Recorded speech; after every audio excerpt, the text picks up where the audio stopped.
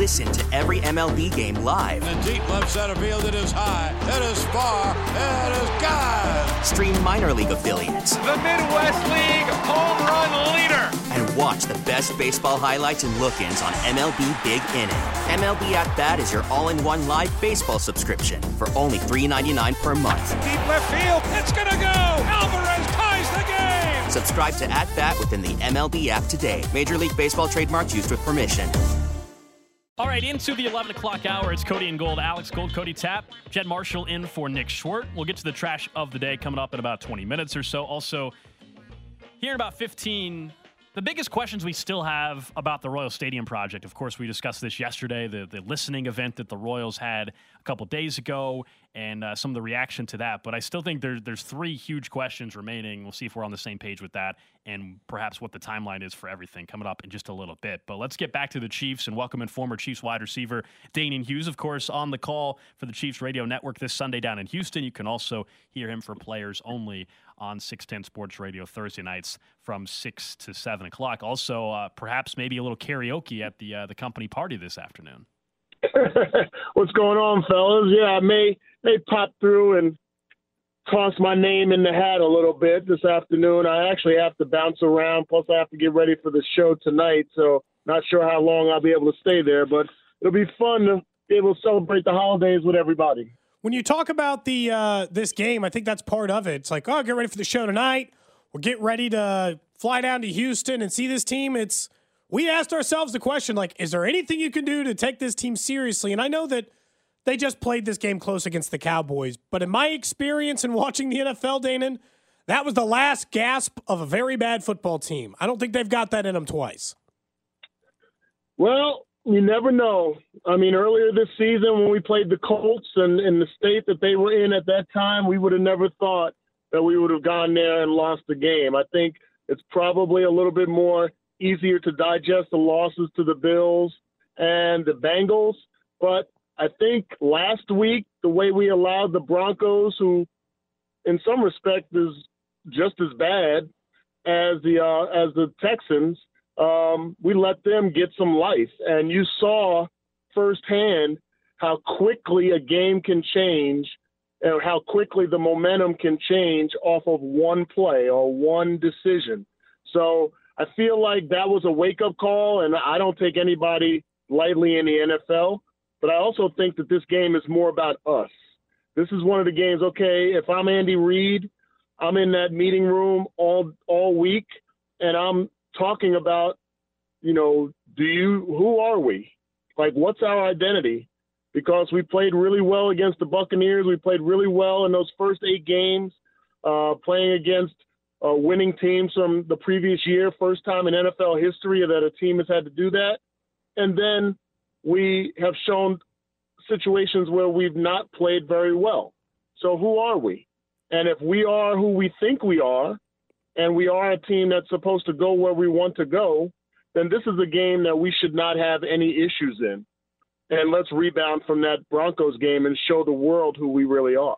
How much does it also, maybe from the mental side of things, help that when you see this Texans team last week really probably should have beat the Dallas Cowboys? They had that fourth and goal, and they got held up, and then the Cowboys marched down and get the game-winning touchdown. The fact that if you're the Chiefs, you just saw this opponent nearly beat the Cowboys team, who's one of the contenders to maybe get to the Super Bowl this year. It's definitely part of that whole package. It's part of the wake-up call. It's just like when we have 6 rookies. Think about the dynamic of a rookie in the NFL. One, the game, I don't care where you played, Alabama, Ohio State, wherever, the game is significantly faster at the NFL than it is in college. It's different. You're playing against grown men with families, and you are a rookie trying to keep up. And you're thrust into leading roles on this defense. And now you come upon, in your mindset, you remember, well, when I was, just using this example, when I was at Alabama, we played Alabama State and blew them out. And we played Vanderbilt and blew them out. And we played all these other teams that we were better than, and we blew them out. Well, you don't have blowouts in the NFL. And I feel like last week was that eye-opening experience for a lot of the rookies that, oh, well, this is what the NFL is really about. Like, You don't blow teams out. And teams are not going to give up just because they're down by 27 points in the second quarter. Like, that's a reality check. So I feel like this game is almost like a renewing of the minds of some of these rookies and the young talent, where they realize, oh, like, we're really totally playing in the NFL. Yeah, we played some subpar teams, and we played some good teams, and we knew going in that those teams would give us a battle. But last week, I have to feel like they knew that the Broncos, or they felt like the Broncos shouldn't have been able to come back down 27-0, and they did. So that learning experience will help them take the Texans more seriously. And then on the flip side, the Texans, let's realize, last week and this week are two playoff/Super Bowls that the Texans will play, playing in Dallas in front of that fan base, home state, and then playing against Patrick Mahomes and the Kansas City Chiefs coming in town. Like, this is their playoffs, and we got to be ready for them.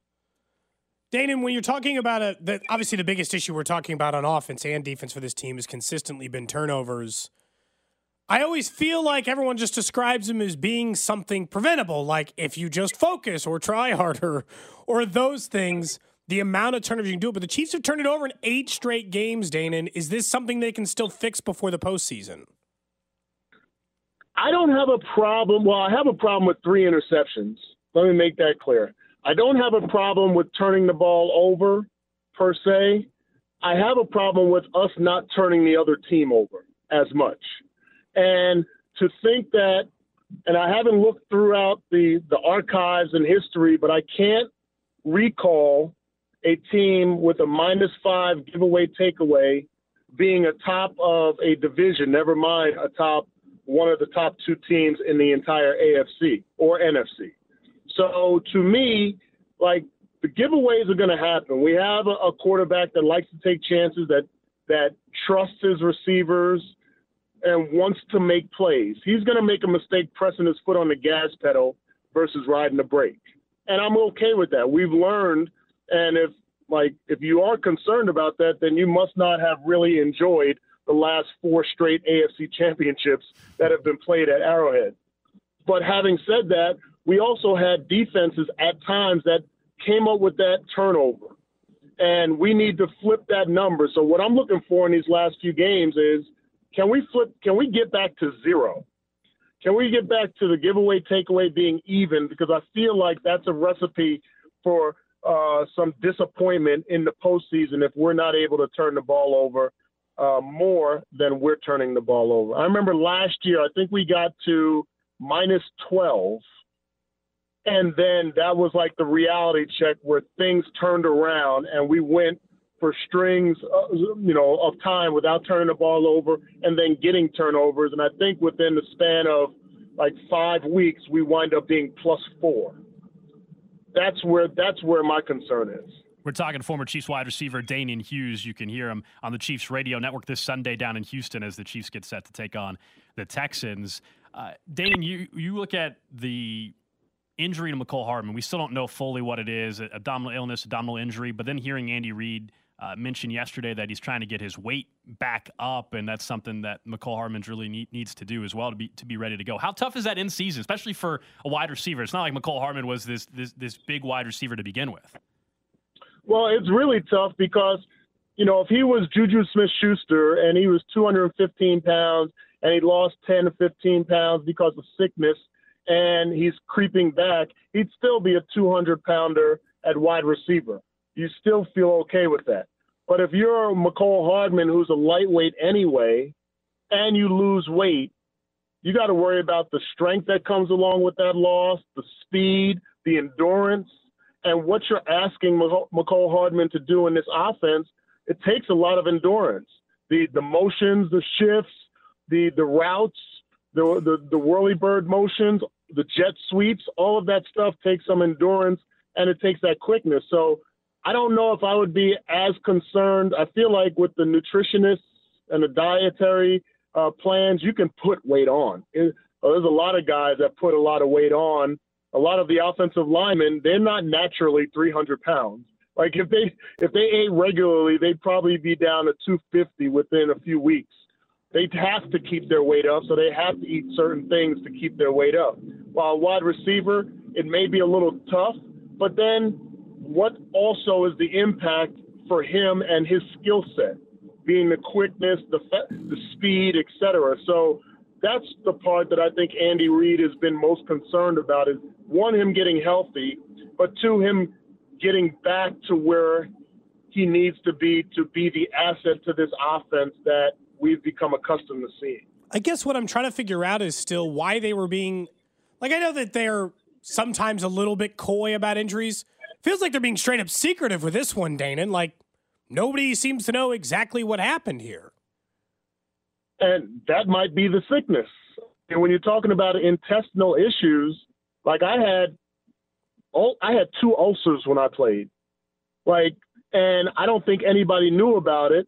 And there would be times I would be curled up in the fetal position in the training room or in front of my locker before practice and games.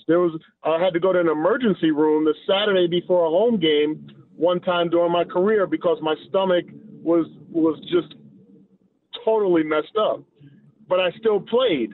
Now, had I been in a position where I lost weight, I don't know, and I was sleeping all the time, like there have been reports about him, I don't know if that would have been able to allow me to play football. So nobody knew that I had ulcers except the doctors. And fortunately for me, it didn't impact me enough that I had to miss games. So in his case, maybe for Andy, it is just an intestinal thing that they're trying to figure out medically with prescriptions, et cetera, to hopefully get him back to normal. What do you actually think happens in this game, Dan? I know you said blowouts in the NFL don't happen very often, but I still think they're going to blow them out. Well, what do you consider a blowout? And by NFL standards, 2 to 3 scores, anywhere between 14 to 17, I normally would give that mark. You beat someone 31-17, haven't you kind of blown them out? It depends. It depends on how that game unfolded. Sure. If you scored in the last drive or you got a pick six to end the game, I don't know if that's a blowout. So to me, a blowout is that you've been up 17 to 21 points whole game, the majority of the game, from the second quarter or from the first drive after halftime on. That's a blowout to me. Oh, we just completely lost connection with Danon. I know that was going to be the final question. So that's okay. So thank you, Danon. Thanks, Danon. We appreciate that. If he calls back, Jed, just let him know we appreciate that. I don't know what happened there. My hands were nowhere near the phone for those of you watching. It was not me. Just terrible. I like how you're like, now we can all claim on video. I went back and watched that video again that Nick accused me of poisoning him, and I didn't. Yeah. Thanks to former Chiefs wide receiver Danon Hughes for calling in. Yeah, the thing you read about the blowouts. Yeah, I think what he was saying probably is true. Did you control the entire game? That, the way the Broncos game was going initially, right? First half, you felt like it was heading. You were up 27-0. I think you can win by 17 and it can be a blowout. But yes, it does have to be front to back. I mean, the Chiefs are 14-point favorites in this game against the Texans. If it is, let's just call it 13-3 at halftime, and then the final score is 24-10, I still think you blew them out because they were just never competitive. Like, you don't have to put up 35 points to blow somebody out, is what I guess my argument is. Like, it could be, if you win 21-3, you blew them out. You win 21-10, and that last touchdown came on the final drive for the Texans, you blew them out, even though it only shows a 10-point win. Because someone asked me that. That's why I asked Dana. It's kind of fun when he asked me, because somebody else had asked me, they're like, what do you consider a blowout? I'm like, well, the point differential itself is not the only factor here. Because in that, 31-17 thing, what if they're up 31-10 Gold and have been up, right? Where they're up 17 points the whole game, and then that last second touchdown made it 31-20, 31-21 or whatever, right? It's just about, yeah, you're right. The first 2 quarters, not quite. The first quarter and 10 minutes, 12 minutes, that was a blowout by the Chiefs. We knew that. The score didn't have to be 27-0 to know that it was a blowout. It was a blowout. And honestly, if Denver had just scored 14 there, it's 27-14, and then the Chiefs ended up winning that game still by, let's say, that margin, right? A 13-point margin at the end. Ended up being 35-21. Let's say that was a blowout.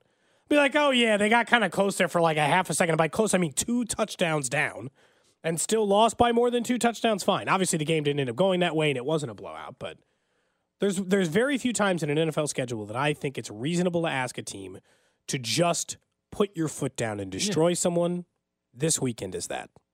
We'll get to the trash of the day coming up in about 5 minutes or so. But I want to talk more about the Royals and the stadium project. Yesterday, we spent a good chunk of the show discussing that. Of course, it was the day after one of the many listening sessions that the Royals as an organization are going to have across the Kansas City community. We learned some things about the capacity for the stadium. We learned some things about the overall $2 billion price tag. But there's still some huge questions remaining, and I'll be curious where people are at on the Jay Southland Tow Service text line as well, 913-586-7610. Like, the 3 biggest ones I think are obvious. Number one, still, how much is the public going to pay for this? You know, all we determined out of that session from a couple nights ago was that $2 billion price tag, $1 billion of it is the stadium, the other $1 billion is for the ballpark district, right, which is going to be the restaurants, the retail, residential, hotels, whatever. And in that meeting, the Royals, or at least John Sherman, the private money, $1 billion is going to go to the ballpark district.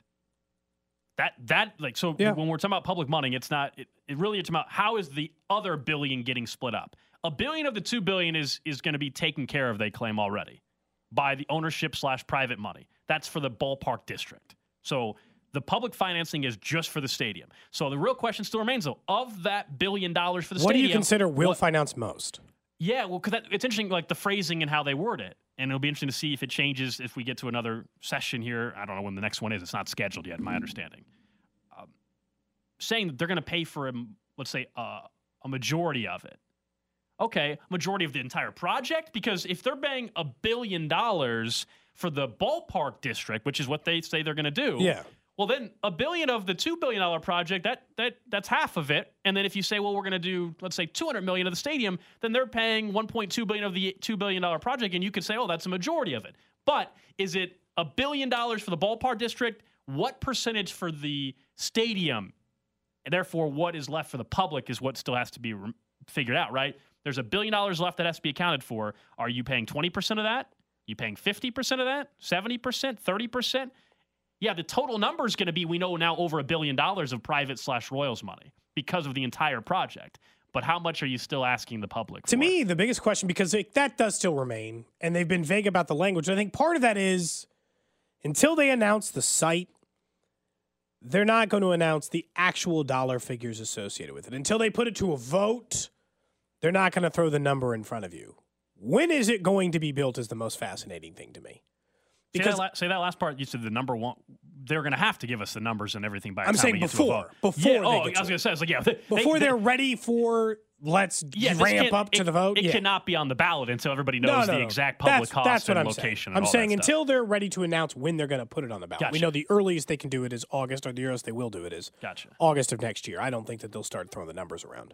But to me, it all comes down to that same thing, which is, when are you hoping this is built by? Yeah.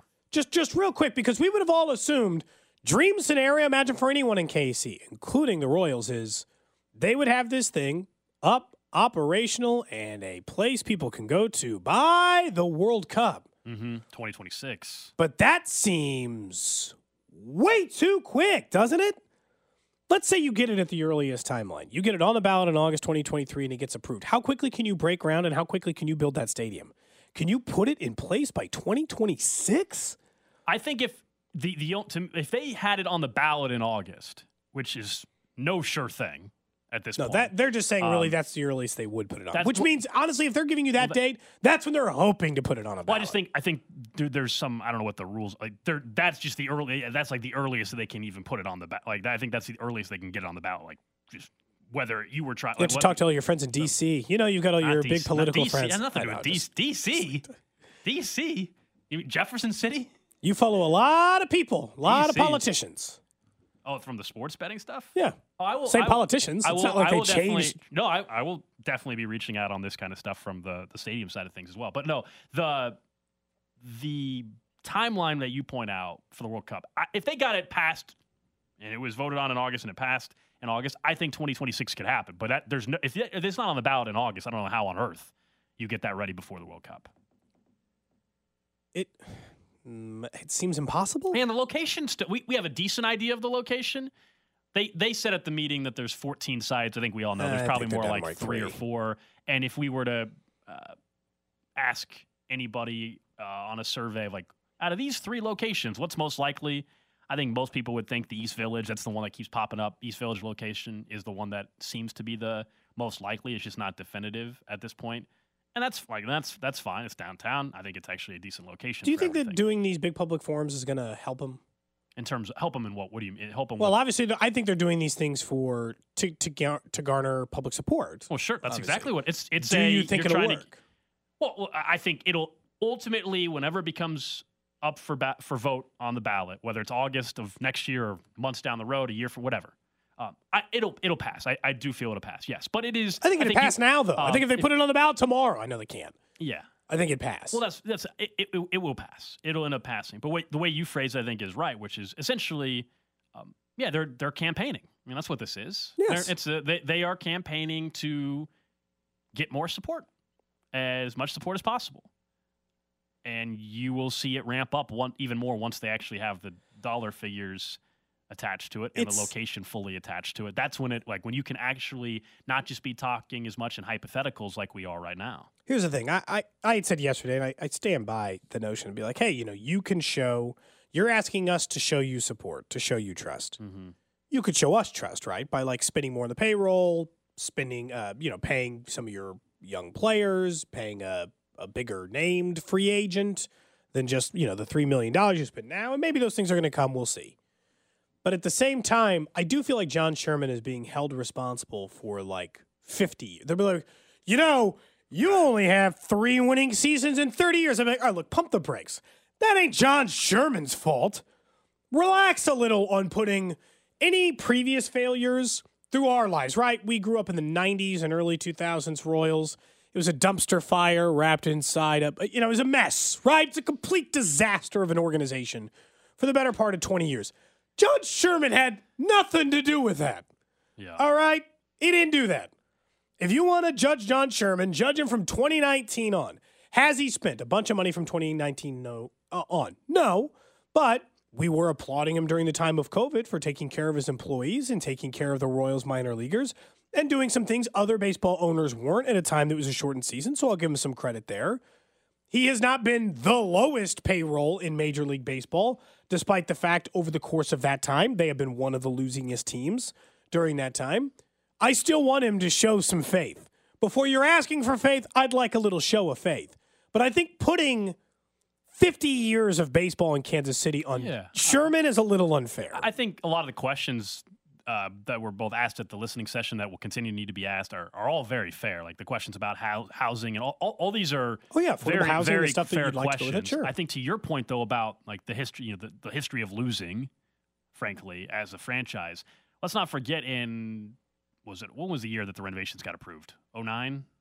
Yeah, right around there. It was done in 2013 because the All-Star game was in 2013. They were the worst franchise. That's my point. Is like that. Point. Now those were tied together for the entire sports complex. They had the Chiefs and the Royals together on the pitch, which is why I've told you that I still wondered if that was at one point going to ever be a strategy this go around. It doesn't appear that it's going to be. But the reason why I bring that up is, and kind of what you were saying is, different price tag entirely. We're talking about a $2 billion project versus $300 million in renovations or something.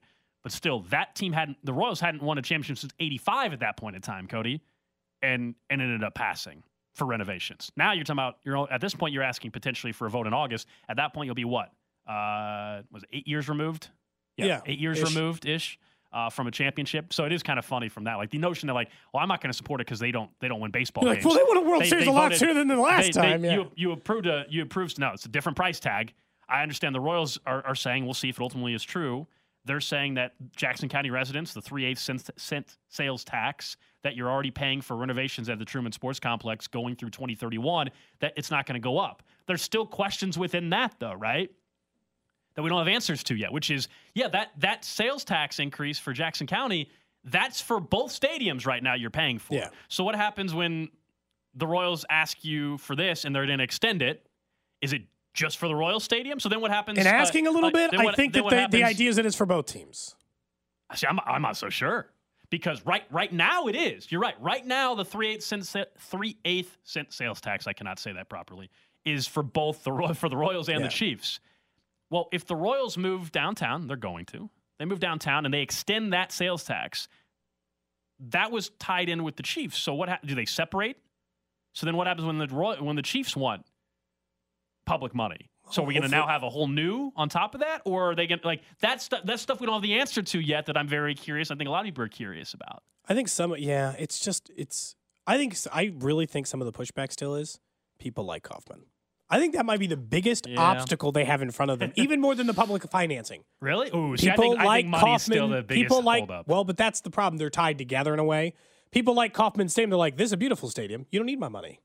You don't need my money. I like that building. It's pretty, and I like going there. Like, I think that is something that's happening here. All right, coming up next, we'll get back to the Chiefs Red Half Hour, and we'll sneak in a trash of the day during the Chiefs Red Half Hour as well. But we'll revisit something Nate Taylor from The Athletic had to say about expectations and whether or not we've retooled them for selling a little or a lot.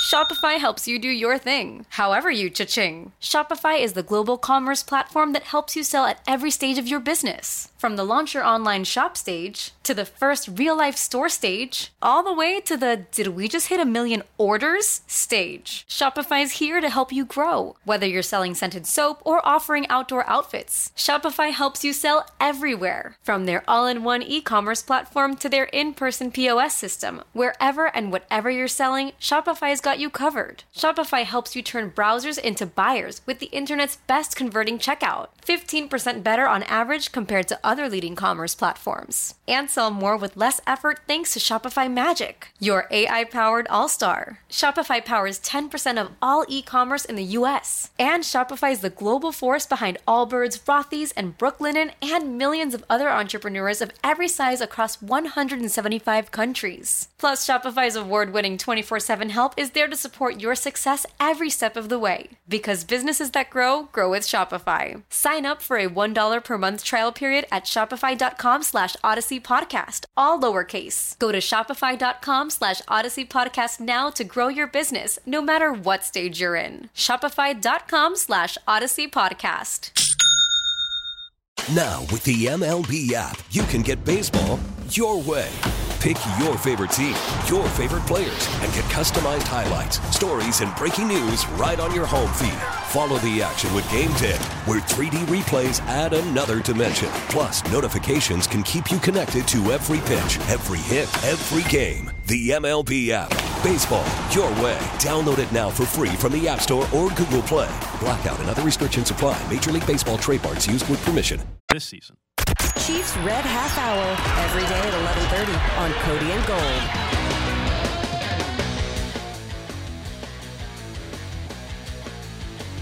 Chiefs Red Half Hour brought to you by Greenway Ford. It's a new day, a new way at the all-new Greenway Ford.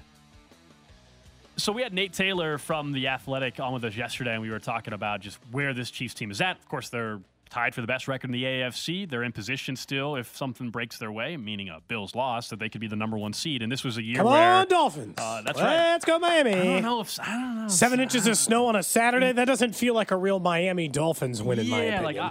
I want the Bills to slip up as well. I don't feel like this is the weekend for it. If you're hoping for it, I think you're going to have to hope Cincinnati, honestly, beats the Buffalo Bills in a couple weeks. I don't feel like this is the weekend for the Dolphins to upset the Bills, but you never know, and we would all certainly be happy. We'll know before the Chiefs game on Sunday because they're playing on Saturday night. We're starting to Dolphins helped out the Chiefs one other time. They certainly did against an AFC East opponent. Yeah, Ryan Fitzpatrick. Thank you very much for that one. That's why always a hero here. Absolutely. So we were talking with Nate, as I mentioned, just about where things are at and what's on the line. And before the season, though, without Tyreek Hill, it was coined a retool to a certain extent. Not a rebuild, but a retool of this franchise. Half step back to take 3 steps forward, right? Right, to extend the window, to put yourself in a better spot for 2 or 3 years when maybe the Bills all of a sudden have financial issues or any of these other contenders do. Or, Cincinnati has to pay Burrow and Chase. That was kind of the thought process, that maybe, look, this team's still going to be a playoff team, but maybe this isn't the year that they're going to be in the same position to compete for a championship. Fast forward, here we are, middle of December. Chiefs are a 10-win team. They're going to win the division. Second best record in the NFL. They're going to be the number 1 or number 2 seed most likely. in the playoffs. They have just as good a chance as anybody, as far as I'm concerned. I'm not saying that they have this better chance than the Bills or Cincinnati, but they have just as good a chance as far as I'm concerned. And if you look at the odds market, they still have some of the best odds, second best odds, tied with the Eagles, I believe, to win the Super Bowl. So what retool? What step back? They're in the same spot, man. We have to reevaluate. I think you and I both could have seen like a divisional round loss to the Bills because they were the 3 seed, because they lost Tyreek, because they had the number 5 offense and the 20th ranked defense with a bunch of rookies on it. We could have made excuses for this team. It would have been easy, man. It'd have been like, hey, they've been to 4 straight AFC or hosted 4 straight AFC title games. They went to 2 Super Bowls. They won 1. They had to take this little step back to make sure exactly what you said. They had their future secure. Nope. No more excuses now. Sorry, you're too good. Like, I know you're the victim of your own success. Honestly, so you're back to Super Bowl or bust. This applies to every team. Good and bad, this happens every year, and you get to about this point of the year where you have to say something differently about your team. Let's take Philadelphia, for instance. If I had told the Eagles before the season started, I'll put you in an NFC title game, maybe you'll lose, how do you feel? You'd be like, done, sold, right? We're in.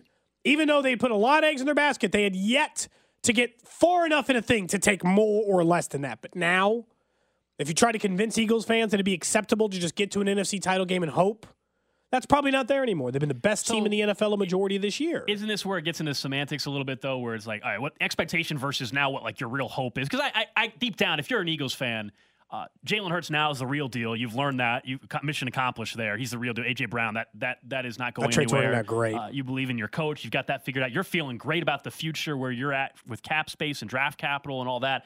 If the Eagles were to lose an NFC title game, yeah, you're disappointed. You felt like you missed an opportunity. But you're like, we're going in the right direction. I don't feel like it'd be fair to say like, oh, their season was a failure for they didn't meet expectations. So it's semantics, but I don't think their expectations have changed as much as their hopes and desires have changed. So Kansas City has been Super Bowl or bust for several years now. I just thought this was going to be the one year that maybe we gave a little gray, right? All right, I can take a little context, a little flavor into the postseason. I can understand that things are different. I know how this thing without Tyreek fell apart. And that is all so quickly washed away for me that I don't know that I'm going to feel that Kansas City isn't Super Bowl or bust for like a decade. They're going to have to suffer a major injury for me to feel differently going into a year because they did this year to set themselves up for the future. When you have Patrick Mahomes and Andy. Yeah, and we've said this a couple times. As long as Mahomes, Andy Reid, and Travis Kelce are together, it's going to be hard not to think that they aren't going to win the Super Bowl every year or be in that conversation, I should say, every year because of those three. Where it gets interesting and the unknown is when Andy retires or Travis Kelce retires. And because we know Mahomes will be the guy that stays the longest given the age and everything. So he will be the guy that's there the longest in terms of this group. And so that's when it will be interesting. You know, does the new head coach is he able to get you to that Super Bowl? Do you have the offensive weapons, not having a Hall of Fame tight end anymore? Those are questions down the road, years down the road. Right now, though, yeah, you're in position every year. It's just that I thought everybody believed heading into the season it would have been reasonable that maybe they take a step back. They make the playoffs, but yeah, there's a step back, and we'll see what happens in the postseason. Whereas now, I think you're in the same spot again. All right, are we good enough to win a Super Bowl? Which is the same questions we're asking now. Good enough to win a Super Bowl? You have just a chance to figure it out as any other team. The other thing that can change this, I guess, if you're trying to soften it at all, is how do we feel about the AFC now that we did going into it? We know that the AFC West is so much worse than we were planning on. But the Bills are just a little bit worse.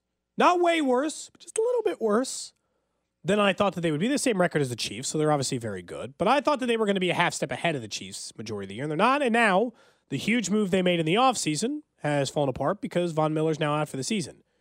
Miami's about as good as I thought they were going to be. The Chargers are about as good as I thought they were going to be. 7, 8. They're going to end up being a 10-win team probably most likely. Ravens and Bengals are about as good as we thought they were going to be, right? Those are two teams that are having success, teams we thought they'd have success. And the Titans are average. Like, the AFC hasn't even changed. Like, based on where we thought they were going to be before the season, there's only a couple of teams you could have been seriously wrong on. I was wrong on the Colts. And maybe somebody was wrong on one of the teams in the AFC West. But the AFC is still the much tougher conference to go through postseason-wise. It is, but they got the way better quarterbacks. The only thing I do think has changed is that coming into the season, Buffalo was put on this pedestal above everybody. And I don't think it was unjustified based on their roster. They were the preseason Super Bowl favorites. We talked about that preseason. I had no issue with that. I understood why they were preseason favorites. Josh Allen was the MVP favorite, understood why he was. What's changed is they don't look like the big juggernaut anymore. So while the teams might be similar, and right where we thought Buffalo, Kansas City, those two teams, they're not as separated as we thought. Not just between them two, but also between everyone else. Yeah, like Buffalo and Kansas City are not vastly better than anybody else. In fact, again, they're not light years ahead of even the teams below Cincinnati, like Miami or Baltimore, depending on Lamar. Again, you can make the argument Cincinnati. I know people don't want to hear it, but because of what we've discussed 2 weeks ago, Cincinnati is better than Kansas City. You can make they beat them 3 times in a row. They just beat them. You can make that argument very strongly that they are better. That they are better than you, right? That they are better than you. So the gap doesn't. You know what it is? Like I don't want to see them, but I don't think they're a better team. Interesting. How can you? Okay. You can be better than. So this is the transitive property. I could beat you in Madden every time. Jed could beat me in Madden every time, and then you could beat Jed. It doesn't work that way. Well, that's not happening. Like I'll just go ahead and beat you. No, I get. It isn't just because I beat you all the time and you beat Jed all the time doesn't mean I'll beat Jed all the time. It's just not the way that it works. But when we've talked about the AFC, I told you like Cincinnati's not the juggernaut and this problem to Buffalo the way they are to Kansas City. Correct. But head-to-head, so they're like head-to-head, do I think Cincinnati is better than Kansas This answer has to be yes. They beat them 3 times, Cody. I think they're better against Kansas City. They're not the better team. You know, it's this to me is like a weird it's exactly as I'm describing it. It's a weird notion because I'm saying a team that beats you all the time, a team that I'd want to face the least is not better than you. Miami has already beat Buffalo, haven't they, earlier this season? Yes. If Miami beats them again on Saturday night, are you going to say that Buffalo's still better football team than Miami? That way. Okay, yeah. No, I'm just honestly just curious. I might think that way. Okay. It would depend on how this game goes. Buffalo's really not been playing particularly good football lately, but neither has Miami. Yes. So it could. I would say I'm not dead set on saying Miami is definitively the better team because as of right now, I think Buffalo is. I don't think Miami is either. I don't think 3 individual games, even if they are a year together, defines what a better team is. To me, Kansas City more consistently wins against, just generally. More consistently wins their division, more consistently gets to important games. This year included is more consistent in their ability to win. I know it's only a game different, but yeah, and they have the head-to-head. I don't think the gap is all that big, man. No, I'm not. It's not big. It's definitely not big. But if you're making me rank who is the best team in the AFC, it's Chiefs 1, Bills 2, Bengals 3. I would probably rank it out that way, but I don't think it's crazy for anybody to make. No, you can make the argument. I think you can make a very strong argument that Cincinnati is the better team. I'm sure in Cincinnati they are. Yes. Or in other parts of the country as well. Their thing is they don't even have to. They are still in the prime. The biggest advantage Cincinnati has right now is they are still in prime rookie quarterback years. They aren't paying Jamar Chase or Joe Burrow. You know what easy it is to build a good roster? If one of the top 5 wide receivers in the NFL and top 5 quarterbacks in the NFL are both making no money, you should be good. If those 2 things are true, you better damn well be one of the best teams in the NFL. You know what, honestly? You know where my hang-up is still with them? And I know it shouldn't be because they went to the Super Bowl last year and they beat the Chiefs 3 times in a row. I don't think their coach is good enough. I think Kansas City definitively has the coaching advantage. And I know that sounds stupid because they keep losing to that team. Because I think it's much easier to me to make the argument that the Bengals have a more talented roster than are better the team. Well, I mean, look, Andy Reid's he's going to be a Hall of Fame head coach and is one of the best coaches in football. So, yeah. Saying that they have the better head coach, we can probably say that for just about every team the Chiefs are going to face. Of course. But I think that there's still a gap between. Remember, we were just talking about the gap at where. Someone says, what would you rather have, barbecue or that nasty chili on top of spaghetti? Oh, there's no contest there. Yeah. There's no barbecue, please. Part of me wants to still try that if I ever, for some odd reason, want to go to freaking Cincinnati. You want to try Skyline? I have no interest in going to Cincinnati. Don't you like trying the local cuisine? If I happen to be there, and again, I have no idea why I would ever be in Cincinnati. An accident? Then I would have it. But I have no interest. And if you're picking out like a future Chiefs game on the road, that is not the city I'm picking to go to for a Chiefs game. Why Cincinnati. Not? Huge game matchup. I don't want to go to Cincinnati. Jed's shaking his head like he's a big fan of Cincinnati. Are you a big Cincy fan? I'm not. But having driven through Ohio, there are way worse places that you could go to. I don't know what Cleveland? Cleveland actually gets a bad rap. It's not that bad. The Rock and Roll Hall of Fame, go and check it out. Right by the water. It's great. You mean that water that it caught on fire? That water. Well, it wasn't on fire when I was there. Do you think this is how Cleveland talks about us? I don't know. They're wrong, but is this how Cleveland talks about us? But to me, I don't know. I mean, it's all relative to what your town is. I'm just saying. Clearly, they just look at us as a bunch of hicks who are, yokels and whatnot. So I don't know. I mean, everybody has their own foibles. I would just say, like, if you were going through the Chiefs' schedule each year, Cincinnati, I don't know how long it would take me to pick Cincinnati as the one road trip I would want to go on. So it goes like Vegas, L.A., Cincinnati. Next year, the Chiefs play in Lambeau. I have actually talked to some friends. That is one that I am going to try to go to. What do you think, that Lambeau is some like? Yeah, you think Green Bay's a metropolis? Green Bay, what a bustling metropolis of a city. Oh, you guys cannot possibly be serious on the comparison here, right? I'd take Cincinnati over. Cleveland the city and Green Bay the city? We're talking about destinations to go to. I would so Are much you talking rather about the go stadium to or the city? Green Bay, Wisconsin. That town I would rather go to than Cincinnati. Yes. No. If football's not involved, I'd rather go to Cincinnati. Well, I'd rather not to go to either if that was the case. Yeah. Oh, yeah. But you're rolling in the football part of it. I thought we were just trashing on the cities. I just said if the city I'm going to go to next year on the football schedule, I would so much rather go to Green Bay than Cincinnati. It's not even close. Isn't Cincinnati the Emerald City? Is it? I don't know. Maybe I made that up. I think you're right. What's Green Bay? Not the Emerald City. Titletown. But that's not even a gem. Titletown, one of the most historic stadiums. I would love to go to Green Bay to watch the Chiefs play at Lambeau next year. Absolutely. It's been a real conversation I've had with Cincinnati's the Queen City. There you go. Okay. The Queen City. Which one's Emerald? The Queen of the West. I think that might be Blue Chip City. Baltimore. The city of seven You know hills. what? It is Baltimore. It is Baltimore. I actually enjoyed my trip to Baltimore. The Inner Harbor is a cool area. I actually have nothing to complain about. The city of Baltimore. The people weren't the friendliest on the way out of that stadium after they beat the Chiefs. I got mooned on the way out. All kinds of stuff happened, Jed. Mooned, mother effed, all kinds of stuff throughout the walkout. I didn't say anything His at all. mom, too. He was with his mom. Yeah, how dare them. I was with my mother. They were doing that. Along with the text line, Jay Binkley just Seattle. walked in and mentioned that, Seattle's the Emerald City. Then what's Baltimore? I thought Baltimore's the Emerald City. Doesn't matter. I sounded confident. You sounded very confident as well. I didn't say anything. I just left myself out of this conversation, knowing I did not have the answer. What is Having Baltimore? worked in sports talk radio, Alex, you know this just as well as anybody. If you say something with enough confidence, people will believe you.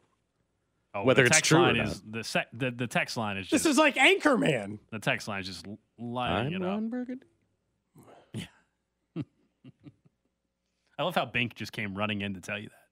I don't even know why Jay's here. He's on Carrington's out, so okay. CDOT is out, so Bink is... Binkley has been to Cincinnati. Should we get his opinion on Cincinnati, the city? He's been to Cincy? Jay Binkley has been to Cincinnati. I've heard his opinions. He is not a fan.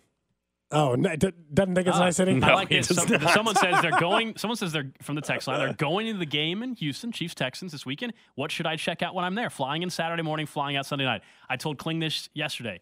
Original Ninfa's on Navigation. It's the original location. The best fajitas ever. It's East Downtown.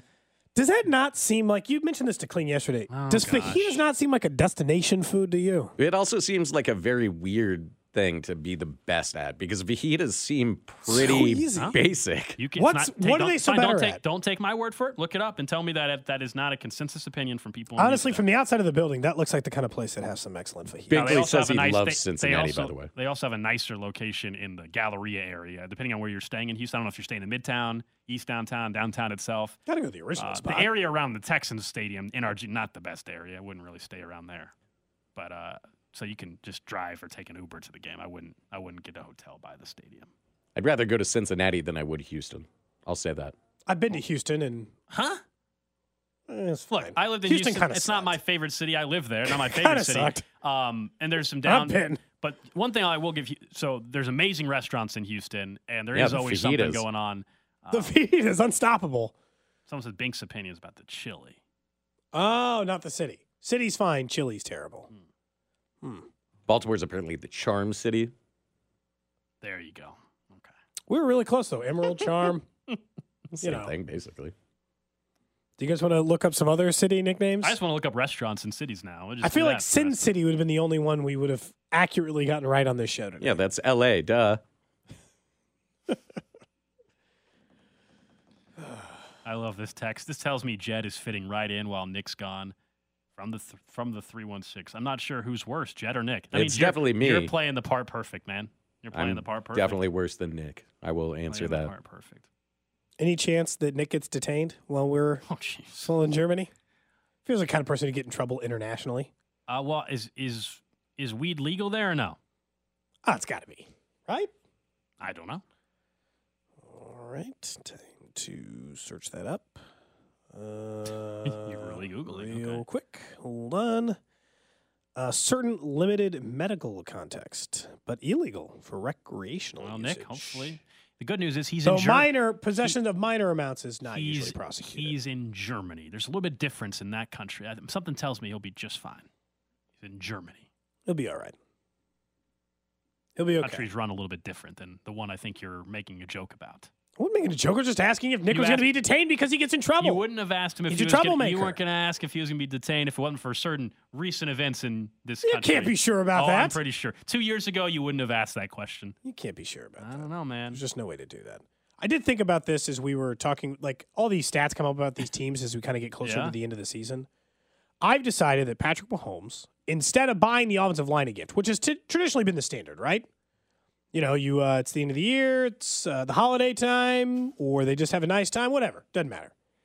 And he gets him a gift. Oh, he gets all the offensive line, like matching ATVs with their number on it. They should buy him a gift.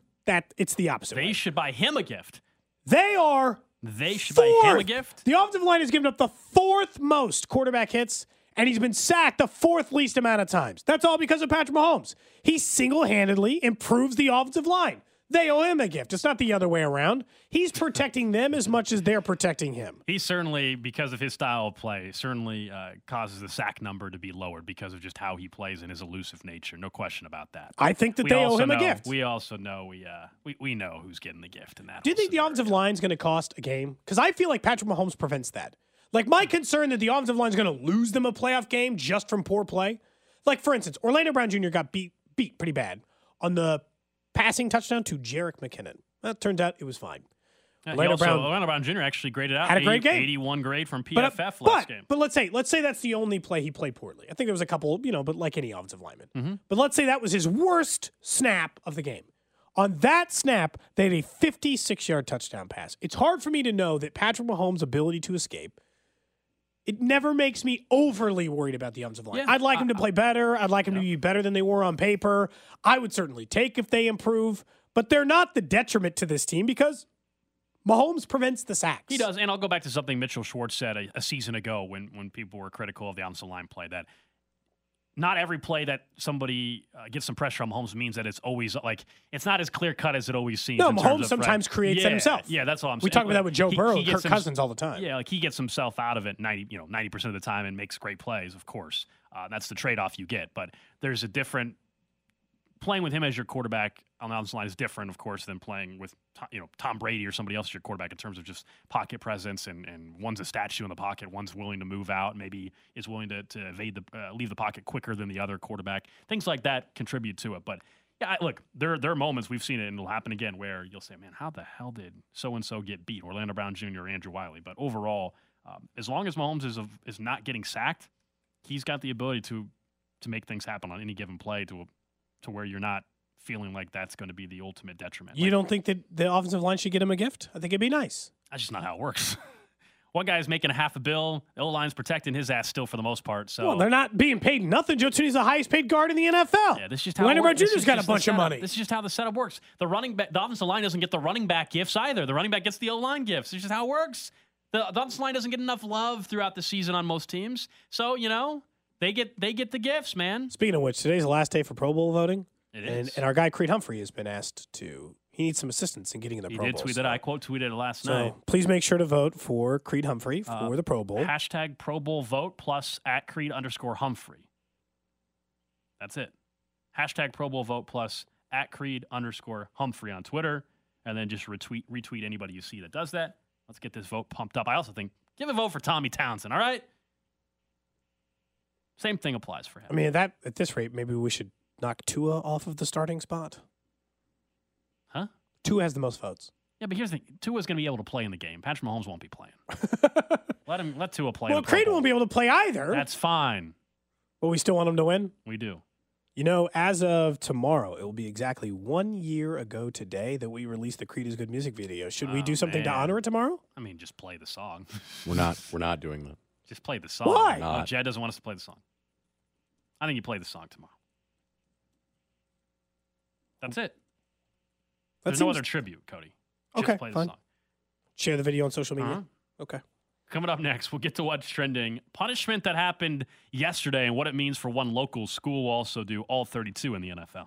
We get it. Attention spans just aren't what they used to be. Heads in social media and eyes on Netflix. But what do people do with their ears? Well, for one, they're listening to audio. Americans spend 4.4 hours with audio every day. Oh, and you want the proof? Well, you just sat through this ad that's now approaching 30 seconds. What could you say to a potential customer in 30 seconds? Let Odyssey put together a media plan tailor-made for your unique marketing needs. Advertise with Odyssey. Visit ads.odyssey.com.